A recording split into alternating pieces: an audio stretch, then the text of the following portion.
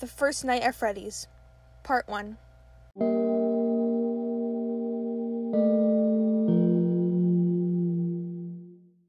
As you sleep, you begin to wake. The voice in your head starts talking. Hello. I want to record a message for you to help you get settled in on your first night. I actually worked in the office before you.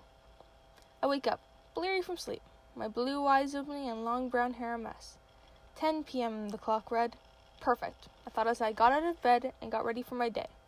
I put on my uniform, consisting of a baby blue polo shirt with a security guard's badge, navy blue pants with a navy blue and baby blue guard's hat.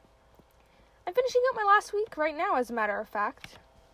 I get into my red 2012 Ford Escape, following my GPS leading up to a place called Freddy Fazbear's Pizzeria. What? I muttered under my breath. It had a large neon pizza sign, large front doors, enough for about 5 children to fit through.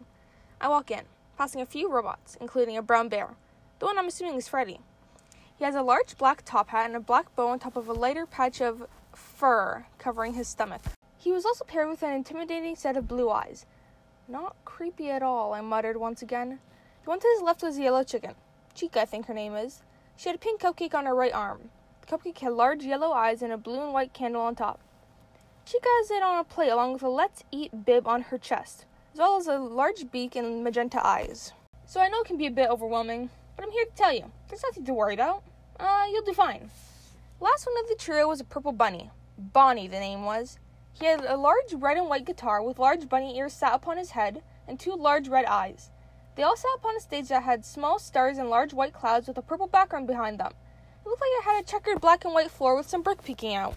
It was situated in an area that looks like the party room, with about 4 rows of long tables, balloons hanging off chairs, and a white tablecloth with small purple, yellow, and green dots. Resting atop were party hats with the same colored dots. I was walking past 2 bathrooms in an obscure area that was out of order, and finally, the hallways leading up to the security room.